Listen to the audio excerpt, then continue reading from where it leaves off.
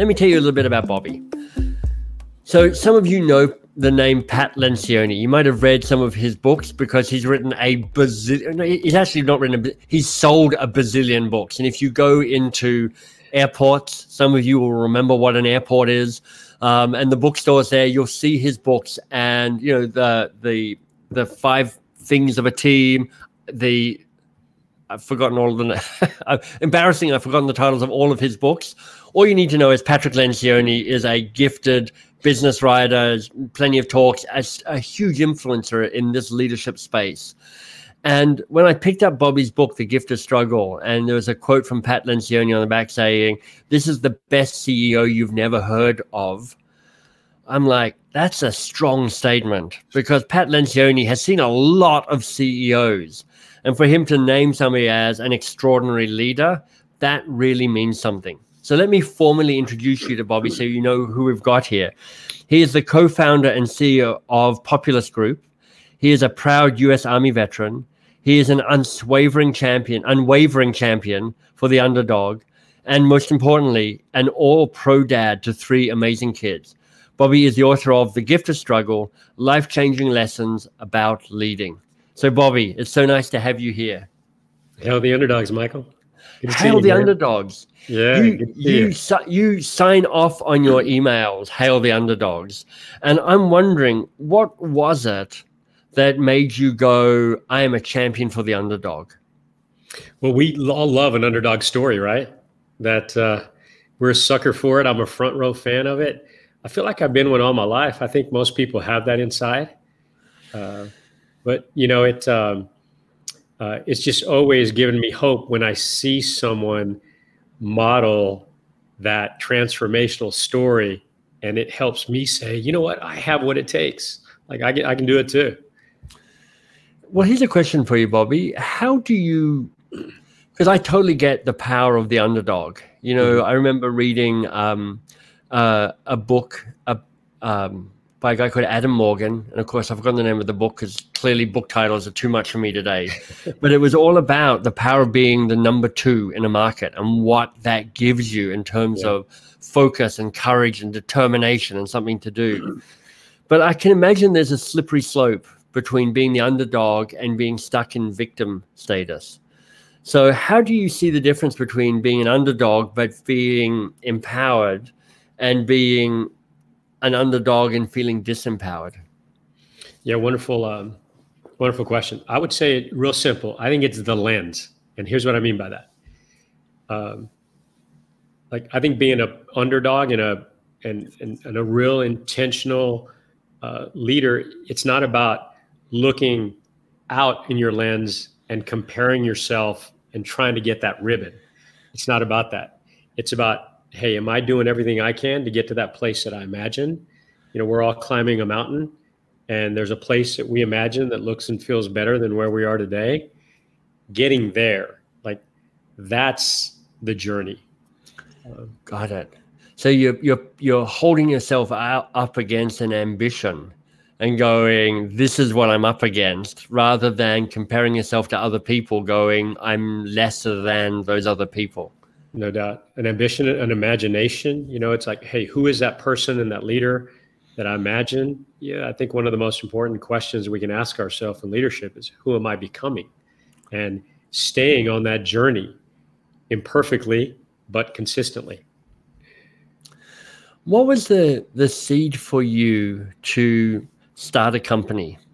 Because it is hard to found a company, and it is hard to be a CEO of a company. And there are plenty of other easier routes to take than to do that. And I'm curious to know for you, you know, as you think about, particularly as, you know, in the context maybe of the gift of struggle, what was it that made you go, look, the challenge for me is to found something? What was the motivation for that? You know, a kind act changed my life when I was a young man, Michael. You know, I tell that story in the first chapter of The Gift of Struggle, the bus story. Yeah. And, you know, that moment changed the trajectory for me. One person seeing me gave me the hope that I needed. You know, 15 years later, that moment was raging like an inferno inside of me. I had the opportunity to take the leap And, I had a strong enough will and force driving me that I often say the first 5 years are the most fun I never want to have again. And that force driving me got me through it. Because, you're right. It's hard. It's not about burning the candle at both ends. You're looking for more wax. And so, right. It got me through it. I love that. And I'm going to take that quote away. The 5 years of fun I never want to have again. I'm like, oh, I hear you on that. I totally get that. Hey, Bobby, I love your book. I love the bus story as well in it. I'm curious to know which 2 pages you're choosing to read to us now. Yeah, you want me to just get right into it? Yeah, why don't we jump into it? Yeah, okay, let's do it. So it's my 2 pages are divided into 3. So struggle is a gift. It wasn't until I was 18 in the Army and 3 weeks into boot camp, polishing my boots by flashlight at 11:30 p.m., that I began to reevaluate my upbringing. Surrounded by members of my new platoon, I found that most of the others were unprepared for long hours of drills, the sergeant's demeaning profanity, and the systematic breakdown of everything we thought to be true about ourselves. As everyone around me that night complained about waking up at 4:30 a.m. to start the next torturous day of training, I realized it was not that different from the life I had lived at home. I had already endured years of labor in the fields, rising before dawn. I had already encountered blatant racism, and I was already accustomed to living without material comforts or much free time. That night, it occurred to me that what I had already experienced was as tough as what I would face in the next few months. For the first time, having struggled early in life was turning out to be an advantage. It felt like a gift not to worry whether I would make it through basic training. I never questioned whether I could handle the grueling physicality and mental strain demanded from new recruits. I simply needed to draw on the persistence, strength, and resilience I already had. I was grateful for the sacrifices my parents had made, but it took longer to internalize that my dad, a humble, powerful peasant, had accomplished his goal for our family. Even though I didn't feel like it as a kid, he had succeeded in providing opportunities for his children that were never available to him. Eventually, I began to study in earnest what struggle had taught me, why I should be grateful for it, and how I could apply the lessons it offered. In each case, struggle gave me a gift. I realized that I could often look back to an event from my past to find the clarity I needed. When I found myself facing a new challenge, my life experience could provide a new story and a crucial lesson to add to what I knew. That is so great. And your story as you tell it in the book is such a compelling one because it is a life where you've had to struggle and how you transformed that in a kind of alchemical way from the hardness of that to doing good in this world in all sorts of different ways. The question I have for you is this, Bobby. I didn't have the same childhood you had. I had a pretty comfortable middle class background, a white family in a white city in Australia growing up, parents who loved me and supported me, brothers who I love and love me. My difficulties were minor. And as I listened to your story, I'm like, do you need to go through that kind of transformative fire of struggle to be hardened to do the next journey? What if here's my fear. It's like, what if you're soft like me? You're far from soft, brother. Here's the thought that I have, Michael, and that is, there's a technical aspect of struggle, facing a difficulty or resistance, but the essence of what I want, leaders and others to understand as I am on my mission to transform how the world views struggle is the most painful struggle is the one that we have inside. And that is that self-doubt. Mm. And it doesn't matter what your gender is, what your story is, what your economic situation is. Like, we all have a PhD in struggle. It was with us from the beginning, and it's going to be with us in the end. And the struggle that is the most painful is that one that manifests inside of self-doubt that prevents us from becoming who we want to become getting to that place that we imagine and making the impact that we want to in life. So, often I think it's associated with economic struggle, but I've found that, as hard and unfortunate as that aspect of my life was, it pales in comparison to the pain that we all feel inside when that self-doubt gets heavy. That's a real struggle.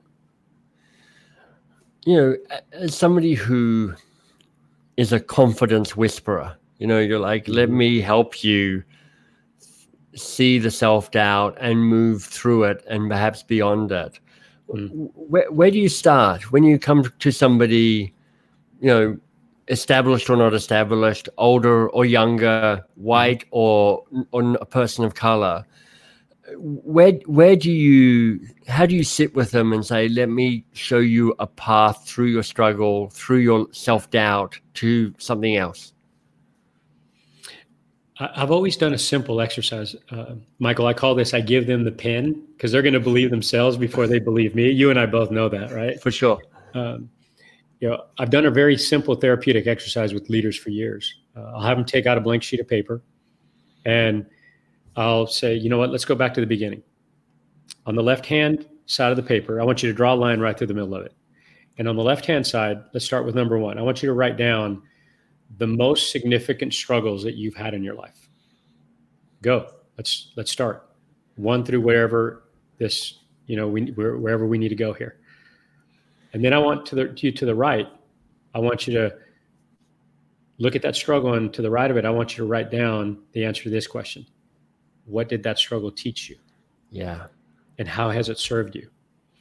And my observation has been, by the end of that exercise, not only is it, a wonderful, deep excavation and therapeutic, thought-provoking journey for the leader that I'm guiding through there, at the end, like, it gives me a lot of fulfillment, because I can see their pupils dilate and they will be like, wow, like, totally, I have been through some stuff. Yeah. And you're right. This one taught me compassion. This one taught me X. This one taught me Y. It's like, I got this. So that's always been a real fun exercise. So hey, I'll just give them the pen and take them on a journey. Let's go back to the beginning. I love that. There's so much brilliance in that process, in part because of its simplicity, right, and in part because of that invitation to fully own the victimness. Like, let me tell you my struggles.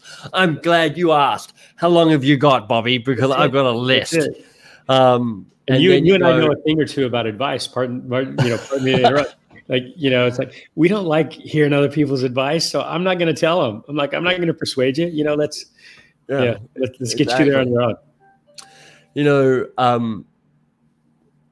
I have a cleft lip and palate, so an odd-shaped lip. The top of a cleft lip and palate, for those that don't know, when you're born as a child, instead of your top of your mouth being fully formed, it's a gap. Instead of your lip being fully formed, there's a gap. That's why it's sometimes called a hair lip, like a hair like a rabbit. You kind of got that kind of thing.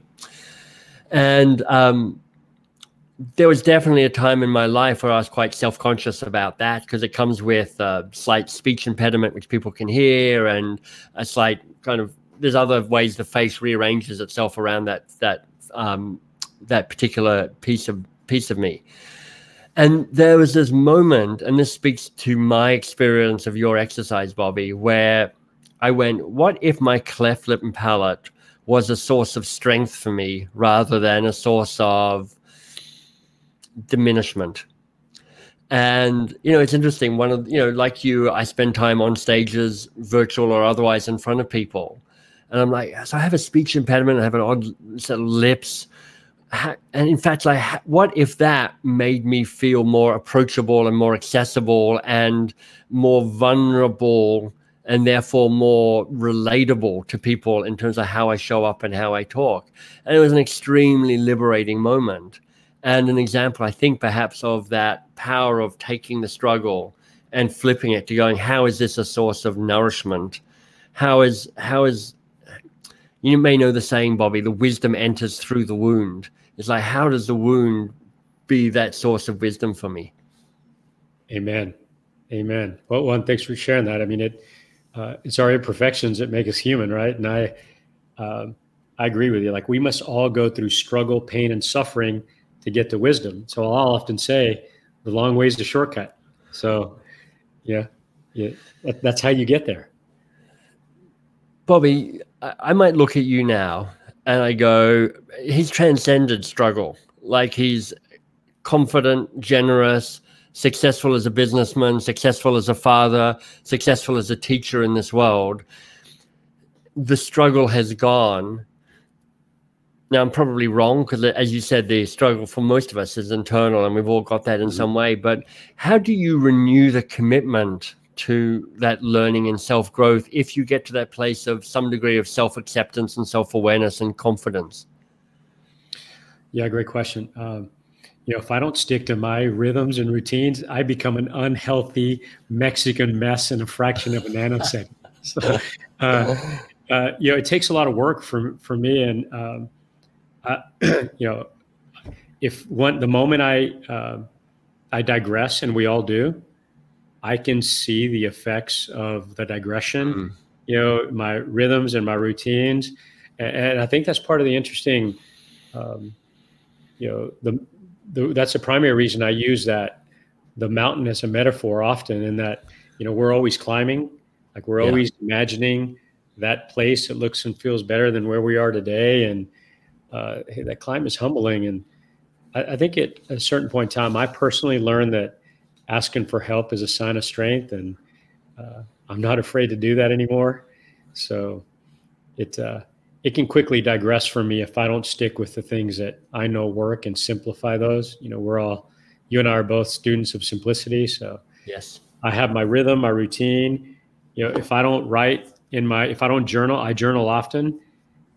Maybe not every day, as consistent as I can, but if I don't find myself doing that, that internal narrative of mine, Michael, like turns into like a cranky old man that you don't even want to be around. I love that. Look, there are lots of people who do want to be around you. And so if people want to find out more about you and your work, where can they find you in the world? They can follow me on LinkedIn. I'm very active on LinkedIn. My website's bobby-herrera.com.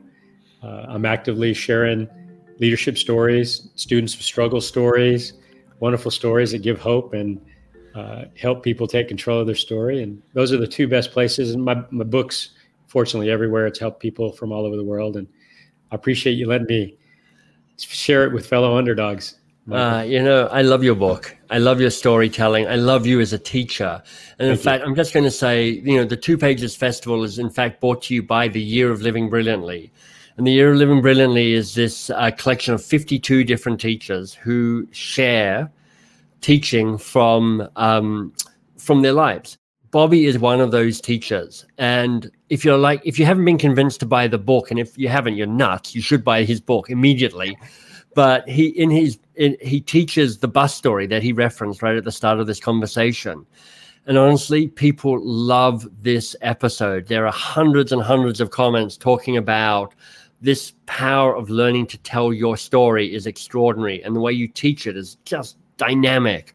So I'm encouraging people to sign up there. It's all absolutely free. And Bobby is just one of the brilliant teachers we have there. Bobby, thank you so much for joining us today. You are extraordinary. I love knowing you and having you in my life. Thank you for listening. It's lovely to have you listen all the way through. My usual request, pass the word along. If you like this, find somebody who else might like it and share it, because word of mouth is the best way this little podcast grows. If you really love it, give me some love on whatever your podcast platform is, a review or some stars or whatever it might be. And I just want to say and appreciate you and say thank you. You're awesome and you're doing great.